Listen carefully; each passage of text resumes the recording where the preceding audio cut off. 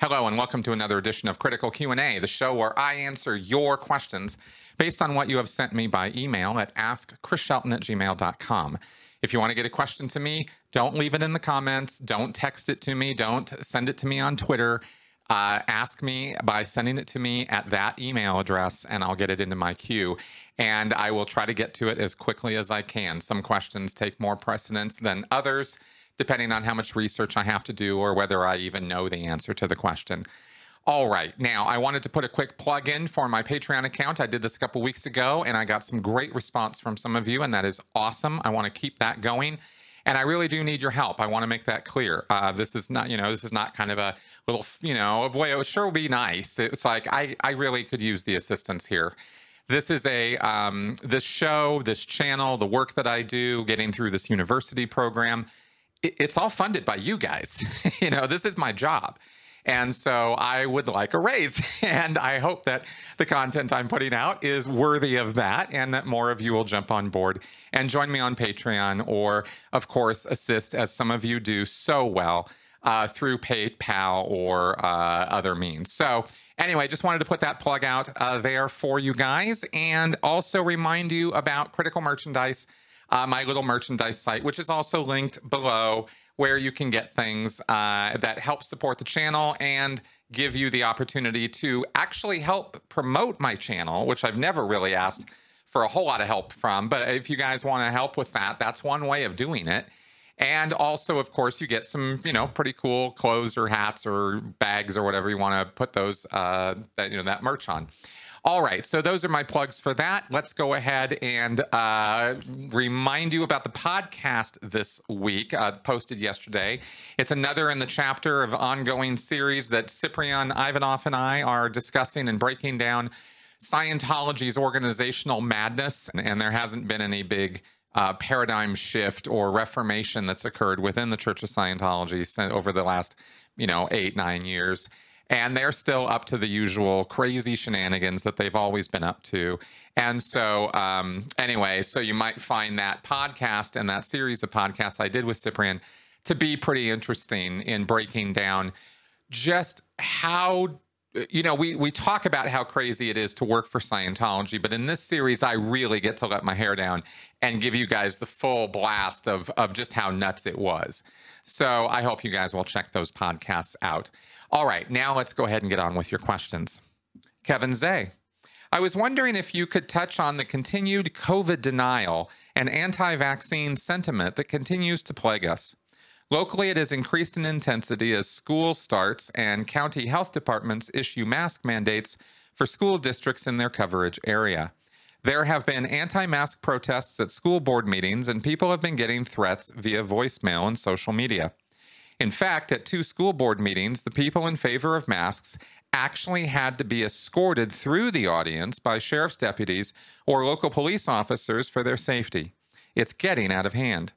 I know you have said that it's easy to fall for misinformation and you don't have to literally be stupid to do so, but at this point, I've lost any semblance of empathy or sympathy that I may have had for these people. I just don't get it. What is it that makes people distrust medical professionals and vaccines only to blindly jump on board with unproven treatments such as the wrong form of ivermectin or even chlorine dioxide for COVID peddled by people with no credentials? Hey, Kevin, thank you very much for this question. And I understand that this is a point of deep concern for many of us, including me. And if you guys have followed me on Twitter, you have seen my emotions go up and down and my patience level go up and down in regards to this particular problem and the seeming embrace of pseudoscience that we see happening across the United States.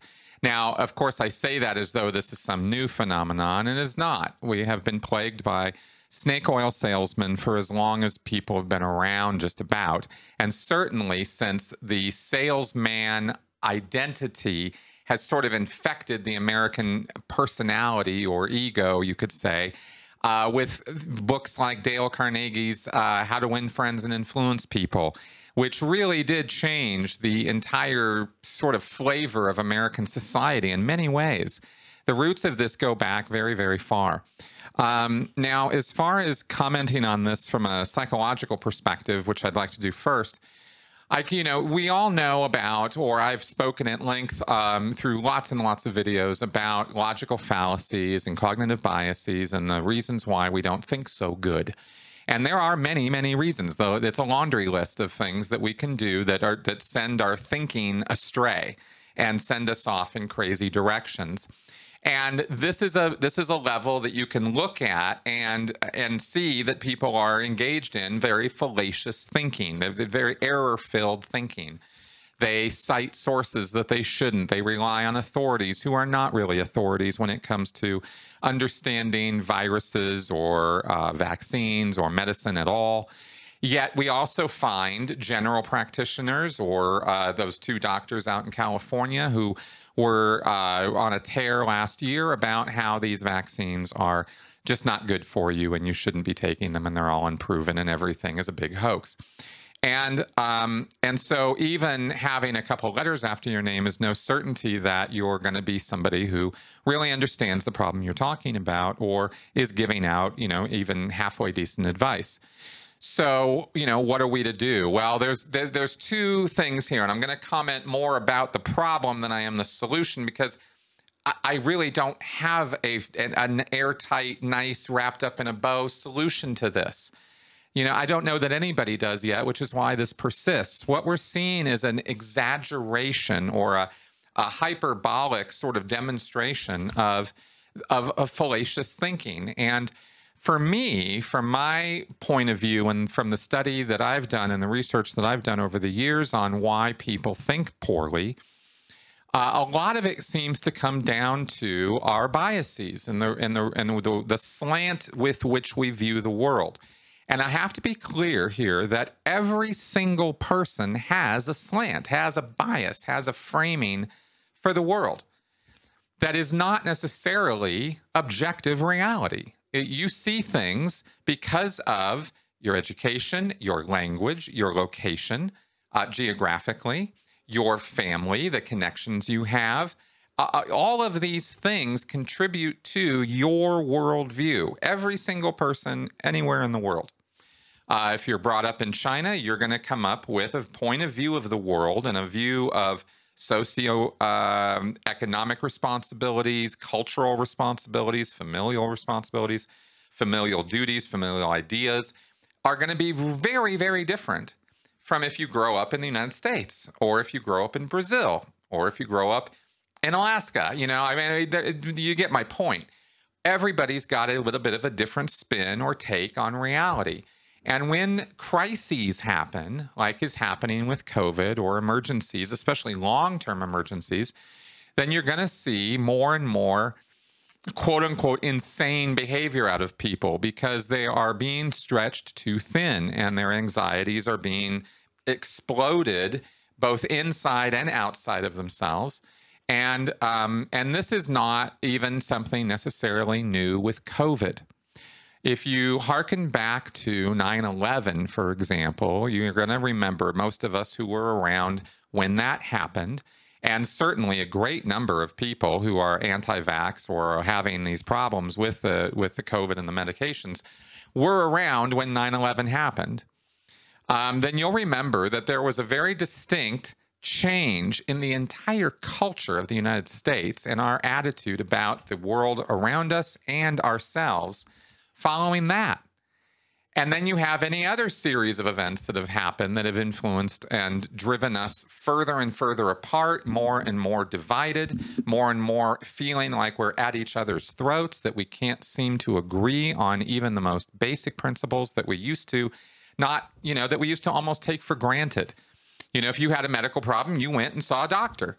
Now it's which doctor and why, and which brand of doctor. And we've got all of this wrapped up in some kind of ideological package that we all seem to be carrying around with us, where I'm a fill in the blank, and that defines everything about you. And we've sort of fallen into this sort of rank and file. I'm with the Reds, you're with the Blues, and we can't associate, or you want to kill me, or you want my death, or you want to take away my freedoms, or you want to hurt me, or you just want everything for you and nothing for me. You know, we every accusation you can imagine has flown back and forth. And this has created a cultural situation in the United States of a kind of war footing. And if you watched my podcast yesterday with Cyprian, then you know what I'm talking about in terms of the stress level that comes with being in a crisis/war footing situation. Your certain chemicals get riled up. Your brain is on overdrive. It's exhausting itself because of, that tired feeling you have, that exhausted feeling you have, that, I just can't deal with this anymore feeling. That's where some of this comes from. And this is very powerful stuff for us, especially when it goes on for too long. Anybody can deal with an immediate crisis situation. We're kind of built for that. But we're not built for crises to last forever. And since I've just mentioned a few things that have happened in the last, 20 years, we can take it back further, but I think you get my point. There are external activities, external events that happen that have affected all of us in very significant ways. So that's sort of looking at it maybe a little more at the social level, but we have to keep in mind that we basically are social creatures. None of us are capable really of living alone. You can't be born and start surviving alone. So from the very beginning of our time in this world, we are dependent on other people for our survival. And that pretty much carries forward for the rest of our lives. No man is an island. No woman is an island. Nobody lives alone. When you find out, if you put somebody into solitary confinement, you start driving them crazy. And if they're not already crazy, but, like in terms of prisons and stuff. But this is where we see it. You take somebody and you isolate them and you make them completely shut off from everybody else, and they start going nuts. Give it time, it'll happen to just about anybody. So I'm just putting that out there as the sort of the obvious proof why we need other people. We need to connect and get along with and have a group, have a tribe. We have to have a family. We have to have that. And even if it's a substitute family or a proxy family, we still have to have something. And all of us, yearn for and look for those kind of connections. We have to have those kind of connections in the same way we have to eat and we have to sleep. It's that basic to us. So where I'm going with this is that we're going to form up into these little social circles or these social tribes, just because we're going to do that.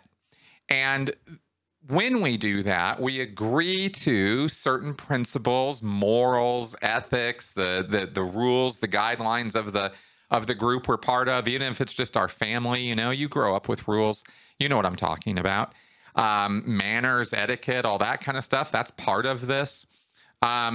Membership rules, your identity is defined by the groups you're part of, starting with your family, then your schooling, then your job, then the clubs you're part of, the hobbies or activities you do. All of this defines who we think we are. And those forces, where I'm trying to take this, is that all of that stuff I'm talking about is more fundamental to our existence, is more basic to our needs than facts are. And I don't mean that we don't need facts. I mean, we do, but I'm talking about levels of necessity, sort of Maslow's hierarchy of needs, you might say. We have emotional needs that have to be met, period. And if those emotional needs are not being met, then we are going to find some way, or we're going to desperately search until we can find something that will fulfill those needs. And emotional needs are not fact-based things. Emotions are, I'm sort of positing this, I'm sort of throwing this out to see what you guys think about this. But I look at emotion or emotions as thoughts. They're things that happen in your brain, just like any other thoughts or ideas you have, except Emotions actually are experienced by your entire body. When you have an emotion, it's not just happening up here, it's happening in your stomach, it's happening in your muscles, it's happening in your toes. Your whole body feels it. When you're angry, when you're enraged, when you're grief-stricken, when you're sad, when you are apathetic, when you are happy, your whole body is involved. And that's kind of an interesting way of looking at it. And again, these are very, very basic to us. More basic than even language and society and civilization, right? I mean, these kind of needs. So we're going to have to fill those. And I wanted to kind of emphasize the strength of these drives, the importance of them to us. They're more important than facts. You'll find people who will get involved in groups and will say, well, I'd rather be wrong with X than right with Y. You've seen that. You've heard that, right? People who, I'd rather, Trump is our guy. He's a son of a bitch, but he's our son of a bitch, right? And, L. Ron Hubbard is a son of a bitch, but he's our son of a bitch. I mean, you get that from independent Scientologists. You get this sort of even acknowledgement of the fact that this person or this group or this identity or whatever is maybe something wrong with it. Maybe something's not right. But it fulfills emotional needs. And fulfilling emotional needs is the first thing that has to be checked off in our needs, in our necessities. Then we'll get around to the facts. You see, because I happen to follow the theory that the frontal lobes and our whole invention of language and logic and reason and this whole concept that we have of a rational mind is really a reflection of a part of our brain that evolved in order to justify or rationalize our behavior to other people in our social circles and allow us to connect more easily with people that we can have common cause with so that we can establish social circles in the first place. I think that's why I personally believe that's one of the primary functions of the frontal lobes. Not fact-finding. Not determining objective reality, but determining the reality that is necessary for me to connect with you and you to connect with me.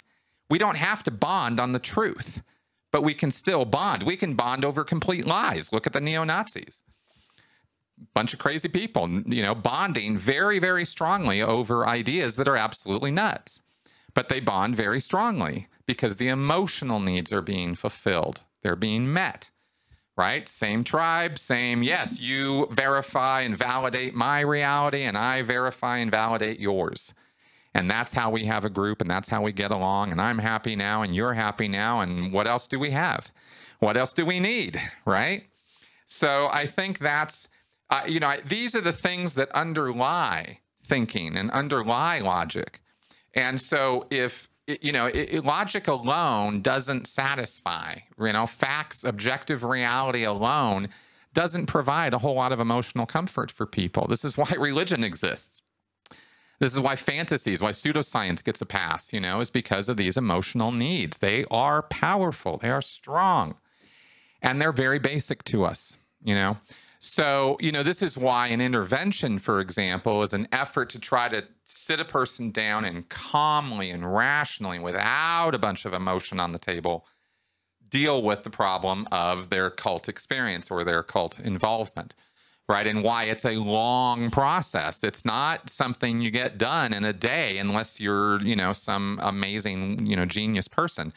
Generally speaking, interventions are not one-shot wonders. It takes a long period of time to change somebody's heart and mind when they are deeply committed to something.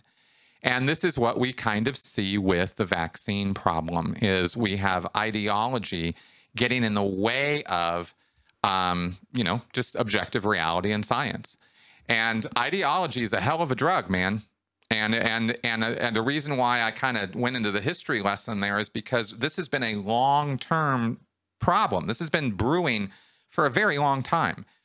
There's a difference between taking a side or having a label and then going all in on that label or all in on that identity so it literally defines who you are as a person, as an entity. according to you, your own self-definition of who you are. When that, when those labels become that personal and that basic to you, then they are what is defining what's true and false for you. Objective reality almost ceases to be a factor anymore in what you're going to accept as true or false, because the identity is what determines what's true and false. And that's kind of wild. It's kind of weird. It's a weird way of looking at things, I think, for some people. But as far as I can determine, that's about as close to an objective reality statement as I can make. And these identities, this way our psychology works, where it wraps itself around these principles and ideas and rules and morals and ethics and all that we call an identity or a personality. This is who we are. This is how we see ourselves. So when you are arguing with somebody who is anti-mask or anti-vaccine, and I'm talking here specifically about the 14% of Americans who apparently are immovable on this topic. According to 538, which is, I believe, a reputable statistical source for information, 14% of Americans for months now have been completely immovable on whether they're ever going to put on a mask or ever take a vaccine. They are just not going to do it. And this is the people I'm talking about when I say they've wrapped their identity around it. It's an unreasonable thing, but there it is. It's right in our faces. And that 14% doesn't really move. There's another level above that that does vary, that does move. The fence sitters, the people who want to wait and see, I'm open to it, but I'm concerned, I'm worried, I'm upset. I have valid reasons to be concerned. And they're not quite as ideological about the whole thing as that 14%. When you're dealing at that level, you're talking to people that you can kind of have a more rational discussion with, so long as you're not insulting them or making them feel defensive about their situation. And of course, those of us who have been taking vaccines and complying with the lockdowns and doing all the things that we've been told to do because they're for public safety and health, we have some degree of resentment towards those people who absolutely refuse. This resentment is not unjustified. We're being put out and we're going along with it. How come they can't, right? And this now hits on the rights button, okay? And the rights, the civil rights button here is a powerful one.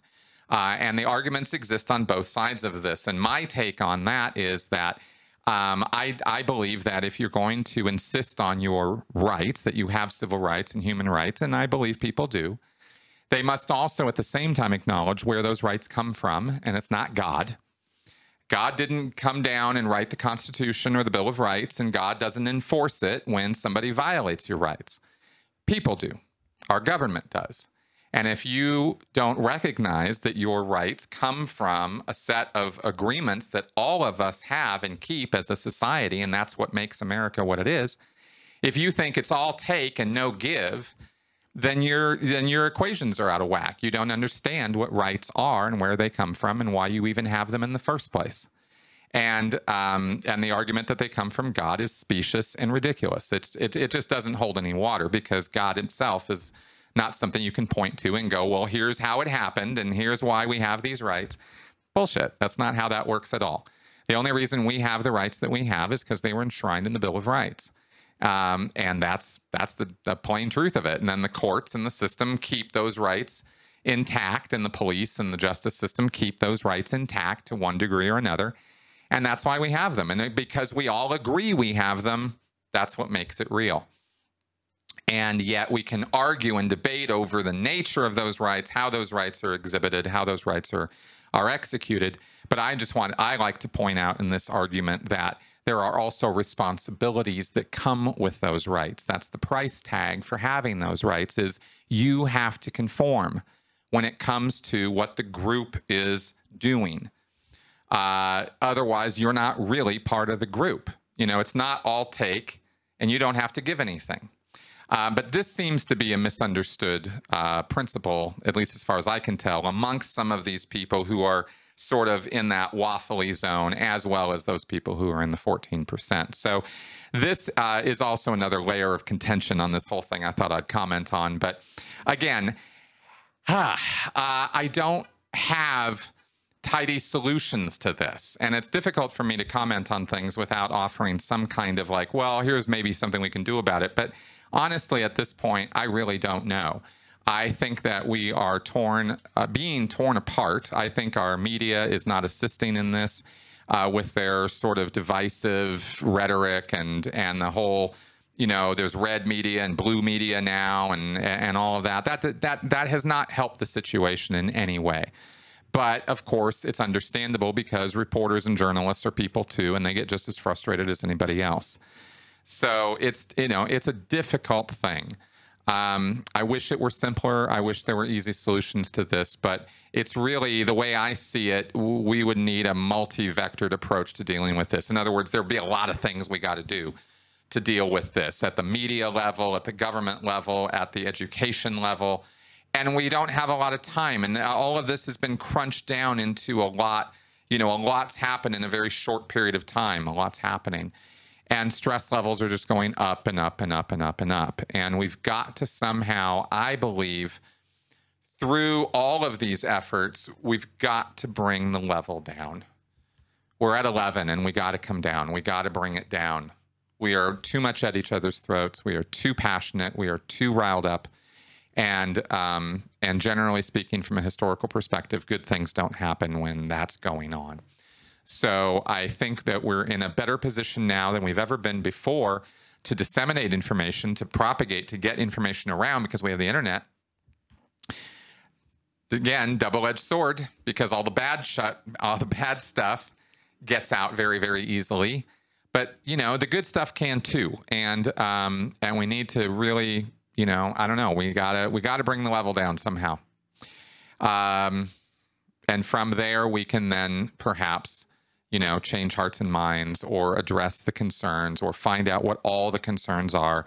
I haven't really gotten here into the specific things they say because in many ways, when you're dealing with that 14%, it's whack-a-mole. Because the logic that's used, the reasons that are given for why they have to go take ivermectin or why they have to go take the chlorine dioxide or why they will never have a vaccine passport or why. All those reasons are fairly specious reasons. They're stupid. They're not the real reasons. The real reasons have to do with those emotional needs and that ideology and the identity that's wrapped up in the ideology. That's more fundamental to what's really going on there. And that's why it feels like you're playing whack-a-mole when you're trying to handle, with logic and reason and facts, their concerns or their upsets or their protests about it. You handle one thing and then something else, and then you handle that and then something else comes up. It's like, constantly moving the goalposts. Well, that's because of those emotional needs. And what they really seem to be thinking when you're having this conversation about whether it's flat earth or COVID or masks or whatever is you're trying to destroy me. That's what's kind of going on in their head is you're trying to do away with me. You're trying to kill me. You're trying to take away my rights. You're trying to to uncreate me with your reasons and your logic and your nonsense, right? Because you're the enemy and I'm the good guy, so you're the bad guy, and so I can't listen to anything you have to say. And when you have that kind of attitude and that kind of thing as a barrier between you, it doesn't work so well. It doesn't go so well. It's not so smooth, and that's kind of where we're at. So anyway, long diatribe here. I hope that some of this information was at least informative and useful in some fashion in trying to shine a little bit more light on what's going on. That's what you asked about, and that's what I hope I answered. And there you go. Steve Wood. I understand the Sea Organization lives in a bubble, but Scientology public do not. So my question is, how do you feel the public Scientologists gauge their success in saving the planet? Do they think they are winning? Surely at some point they realize they might be fighting a losing battle. Hey, Steve, thanks for this question. Actually, Scientology public do live in a bubble. And let me help define that bubble a little bit to answer your question, because the truth is that most Scientology public are able to sort of not think too much about that particular problem. Saving the world is something that's on the radar of the staff and the Sea Org, not the Scientology public. That's, rah-rah. That's events. That's things they go to and they see Scientology progressing in the world, and they see that they are told that there's more and more acceptance of Scientology, and it's taking over more and more, and it's in this prison system, and it's in this drug rehab program, and it's in this school, and look at all this amazing stuff we're doing, and look at how clean our orgs are, and how COVID respondent we are, and how responsible we are. Well, public go to these events, and they go through the rah-rah, and they stand and they applaud, but all that means for them in the main is, okay, we're winning, we're continuing, we're inching forward. Good job, David Miscavige. Good job, Scientology. Take more of my money because I need to get up the bridge. And it's that last bit that is the thing that really drives most Scientology public, is a selfish desire to move up the bridge and get the hell out of here. Get cause over life, not have the dips and drabbles and nonsense of life get in their way, and be at cause. That's what they're paying for. They're not really paying to save the world. They're paying to save themselves. And whatever donations are given to the IAS for the Fourth Dynamic Crusades and Fourth Dynamic projects and all of that, that serves the Scientologist as much as they think it serves the world, because those donations to the IAS are in themselves a point of status in the world of Scientology. You get special titles by donating more money to the IAS or to the other projects that that Scientology puts out, because it's not just the IAS, there's also the books into the libraries and things like that. And of course, many Scientologists do want to help and do want to contribute to the motion of expanding Scientology. It's not pure selfishness, but what I'm trying to make the point of is that it's probably about 80% selfishness. Okay, you can push those buttons and get that push to get money or get time or get effort put in to help the local org, get the files in order, that kind of thing. Sure, there's a few Scientologists, and trust me, it is a few Scientologists, not all of them by any stretch, who will come in and volunteer time and will help out their local orgs, will do their part, so to speak. But the vast majority of public Scientologists don't care. They don't really care about the state of their local org. They don't really care about the state of Scientology, so long as they are moving up the bridge and they are getting their goods and they are happy with the services. That's what they care about. So in terms of, is Scientology saving the world? Well, obviously we all know that it's not. And the public Scientologists are fed the information they're given at the events and by the staff and at all the briefings they go to. And they believe it. They don't have any reason not to. And they don't go home and fact check it and look in and see if David Miscavige was telling them the truth. By the time they're doing that, they're already on their way out. But in good standing, Scientologists would never even dream of fact checking David Miscavige. Why would they? They don't have to. He's the leader of Scientology. He tells the truth. He knows what he's doing. Look at what he's doing. Look at the ideal orgs. Look at all this expansion. Look at all this great stuff that's happening.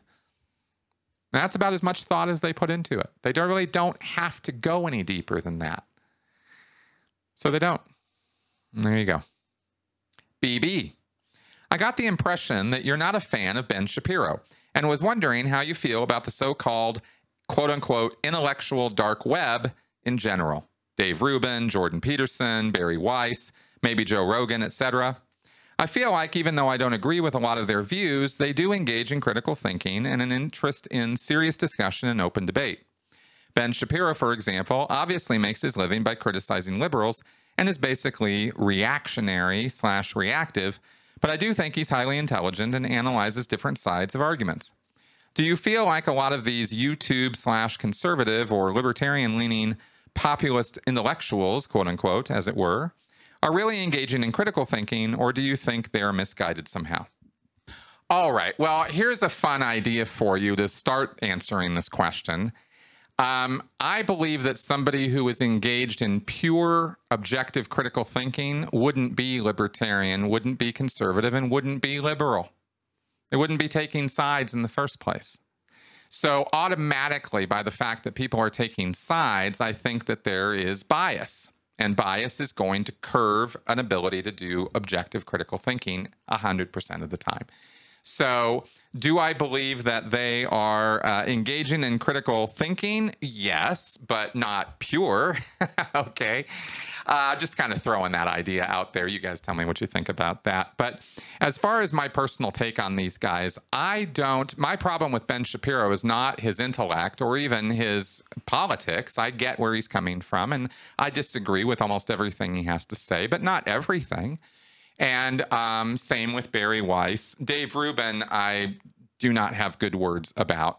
And Jordan Peterson is a complicated character. I believe that Jordan Peterson knows what he's talking about when he starts discussing clinical psychology.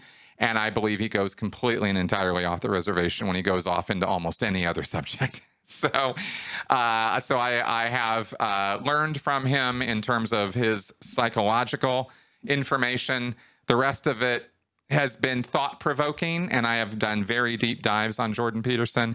But so like I said, it's very thought-provoking, but he makes himself incredibly difficult to understand, and some of the concepts that he dabbles in are a little silly. So, but he takes himself very seriously, and good for him. You know, he can have that road, and that's what he's doing. As far as I did want to comment also on this intellectual dark web, because when you talk about intellectuals, I don't see these people as intellectuals as a term. You know, intellectual to me means genius, means a real smart person, right? Somebody who's really applying themselves. And I see these guys applying themselves to with varying degrees of effort, depending on the topic they're talking about. And you know, and fair enough, everybody's got all their own interests and everything, but I don't particularly find these guys very highbrow.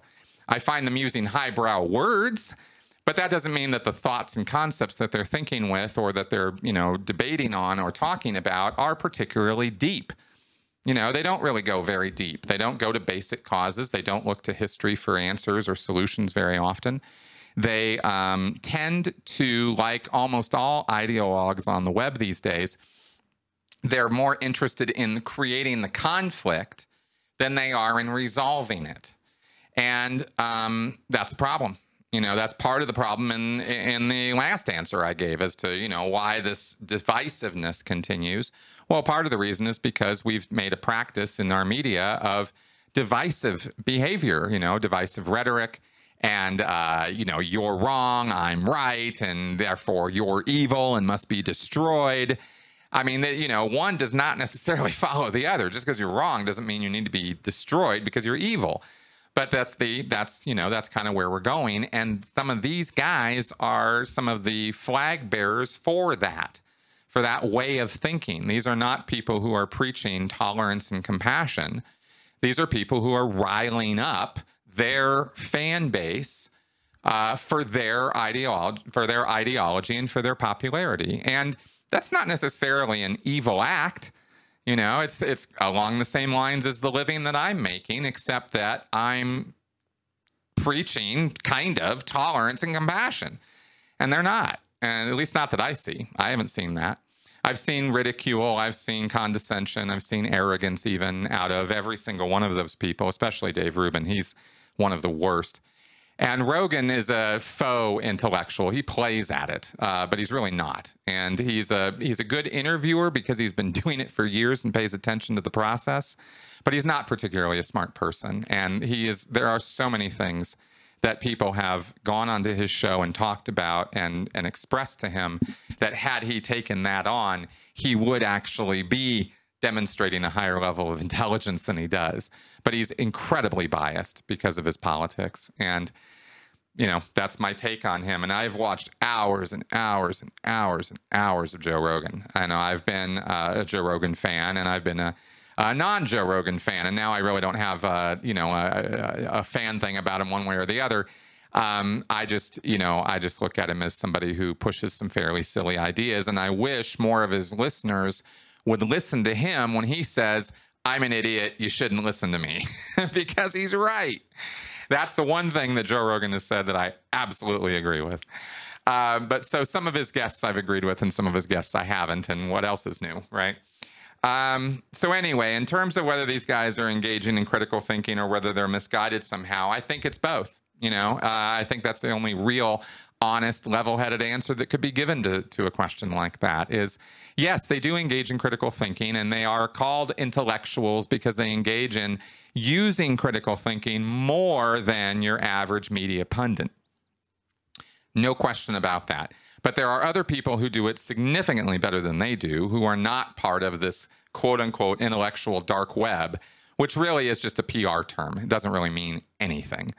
So that's kind of my take on those guys. I've got, I'm as full of opinions and bias as anybody else, and I own it, and I know it, okay? So I'm not looking for broad agreement on my opinions about these individuals or my take on this. You asked, so I'm answering. So there you go. Alex C. If LRH actually returned and it were proven scientifically, what impact would that have on organized religion and society at large? How quickly would David Miscavige find himself in the RPF? I realize this is very, very unlikely, but figured it's an interesting hypothetical. Thanks and good job keeping sensibility working. Thank you, Alex. This is a great question. First off, David Miscavige would be on the RPF in about 0.3 seconds. L. Ron Hubbard would be absolutely furious at the state of Scientology right now. And David Miscavige would absolutely be scapegoated for that because he is the guy responsible for it. I mean, Scientology's in the tank. It's the most toxic religion in the United States right now. I mean, probably, if I have my numbers right, 1 in 3 Americans probably is well aware of how toxic Scientology is and considers it toxic. And that's pretty bad. I would like to get it to 3 in 3 Americans recognize that, but, we take what we can get. So anyway, that's kind of where that's at. Now, as far as the much bigger question here, though, is L. Ron Hubbard comes back and it's scientifically proven. Okay, that's going to have a fairly drastic effect on organized religion. Now, I think we've seen from COVID and otherwise lately that science is not necessarily taken, let's just say some people take it with barrels of salt rather than grains of salt. And so organized religion would not disappear overnight.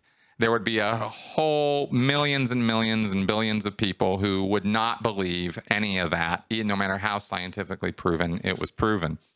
So we would have that issue. But over time, I believe, if you could really prove that there was a spiritual side to existence and that reincarnation or resurrection or coming back for another life again was a reality, and that L. Ron Hubbard was right about that, and that all the people who have ever preached resurrection or reincarnation as a dogma were right, that would be a real game changer in a number of ways. Our entire society would eventually change out, because if you knew that dying wasn't the end and you could do whatever you wanted and go have another life, I think we would see a drastic behavior changes all over the world, both with diet, with sleep, with food, with the way people live their lives, jobs. I mean, everything would change. In ways I couldn't even begin to predict things would change, because you would know with utter certainty what I used to believe as a Scientologist, which is that you get to come back. There is no dying. So when you die, you lose your body, you lose your stuff, and you get to come back and do it again. And you're not going to necessarily know the people you were connected with. You're going to forget or whatever. And we're going to have to all overcome that. At which point, does Scientology auditing actually work? I mean, that wasn't in your question, actually, but if it does, and if it were all real and true, boy, would a lot of us have a lot of crow to eat, huh? But at the same time, L. Ron Hubbard would certainly have some explaining to do, because all the things we've said about his life are still true.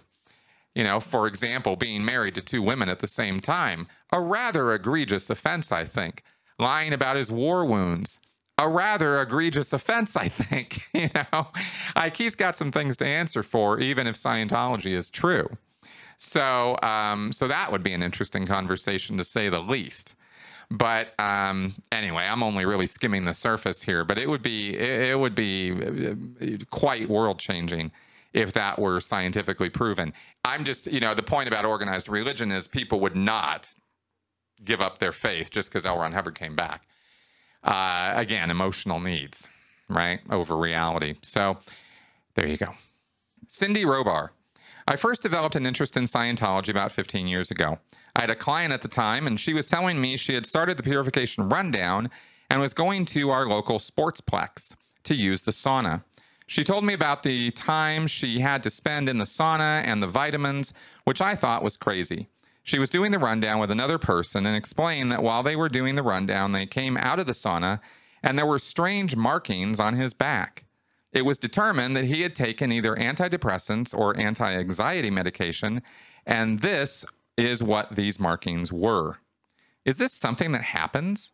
Have you ever heard of this happening before?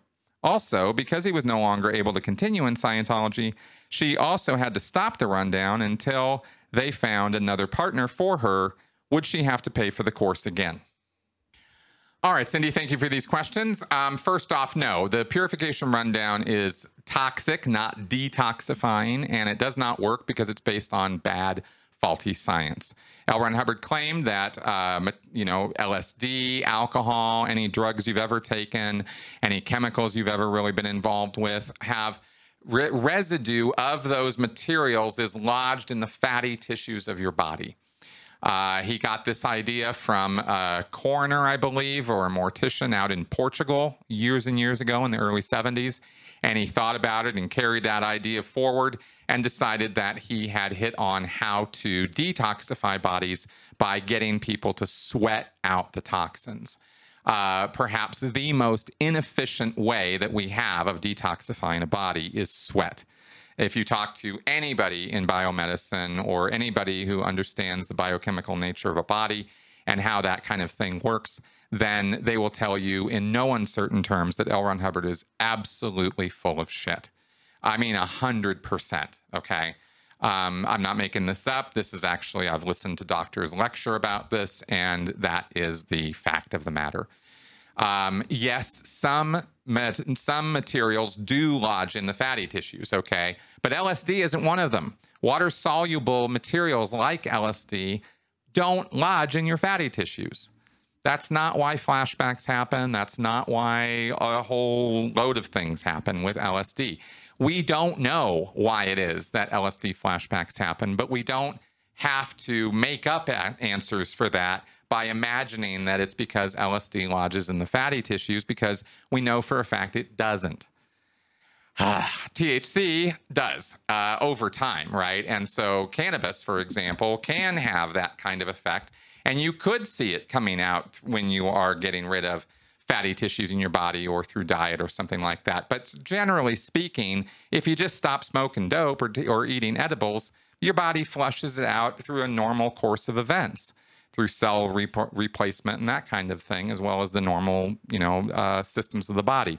So the inner workings of the body are what work best to detoxify the body. It's built to do it already. We don't need an external program from L. Ron Hubbard to do that.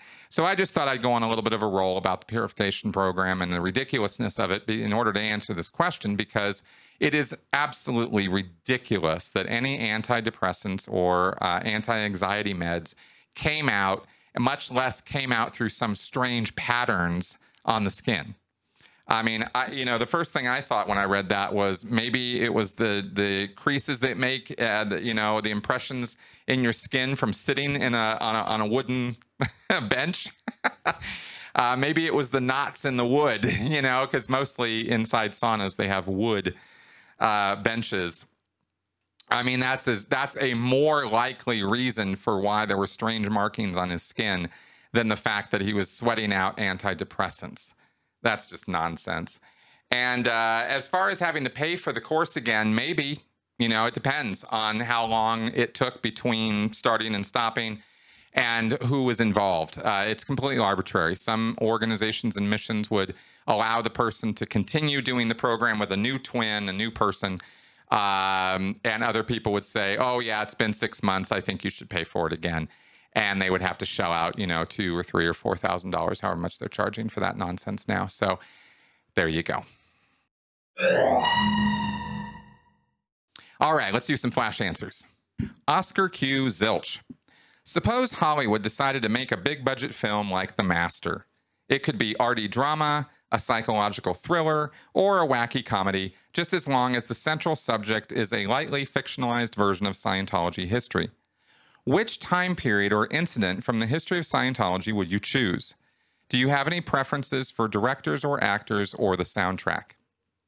This is a great question, and actually there are 2 time periods that I would love to see put down in some kind of limited series or fictionalized account, and that would be the beginning and growth and evolution of the Sea Organization, and or Operation Snow White and the fallout and after effects of it, and that whole saga being told. I think those 2 things would be the most dramatic times that you would find in Scientology. Another one that would also have dramatic appeal would be David Miscavige's rise to Scientology. So the upper level picture of Scientology through the 1980s would also be quite an interesting story to tell. And I could see these stories being dramatized seriously or comedically. I think somebody like Adam McKay would have a field day with any one of those plot lines. And I would love to see something like that. J and D. Let's imagine that you had access to the Hubbard archive at Gold, but you could make only one request to pull only one file. I would have to be confident that file was there. Which folder would you ask for? Okay, thanks for asking this. And what I would ask for, since it's only one thing, is I would ask for Excalibur. The written work that Hubbard did pre-Scientology that explains or codifies his worldview and philosophy, I believe in 1938, I think is when he wrote that. That is what I would like to see more than anything. And also, there are people who would pay a good deal of money for that manuscript too. So that would be quite interesting. I think that would also shed more new light on L. Ron Hubbard's character and ideas than anything else I could pull out of those archives. I think getting the truth rundown is multiple issues, so I wouldn't. There's no one issue I could pull on that. I think there's about 3 or 4 that I would need to pull. And as far as orders, directives, things like that, I'm not. There's no one single one that I think is particularly more important than any other. But Excalibur, that would be gold. Adria Vici Halub. Will you and Melissa be getting your 3rd COVID-19 shot booster when it's available to you and it's the recommended time from your last dose? You goddamn right I am. And so is Melissa. Absolutely. All right, that is our show for this week, folks. I hope that this was entertaining, enjoyable, and informative for you. Thank you very much for inviting me into your home to ramble on at a mad rate about all this. And I guess we'll just wrap it up here. So I will see you guys next week. Bye-bye.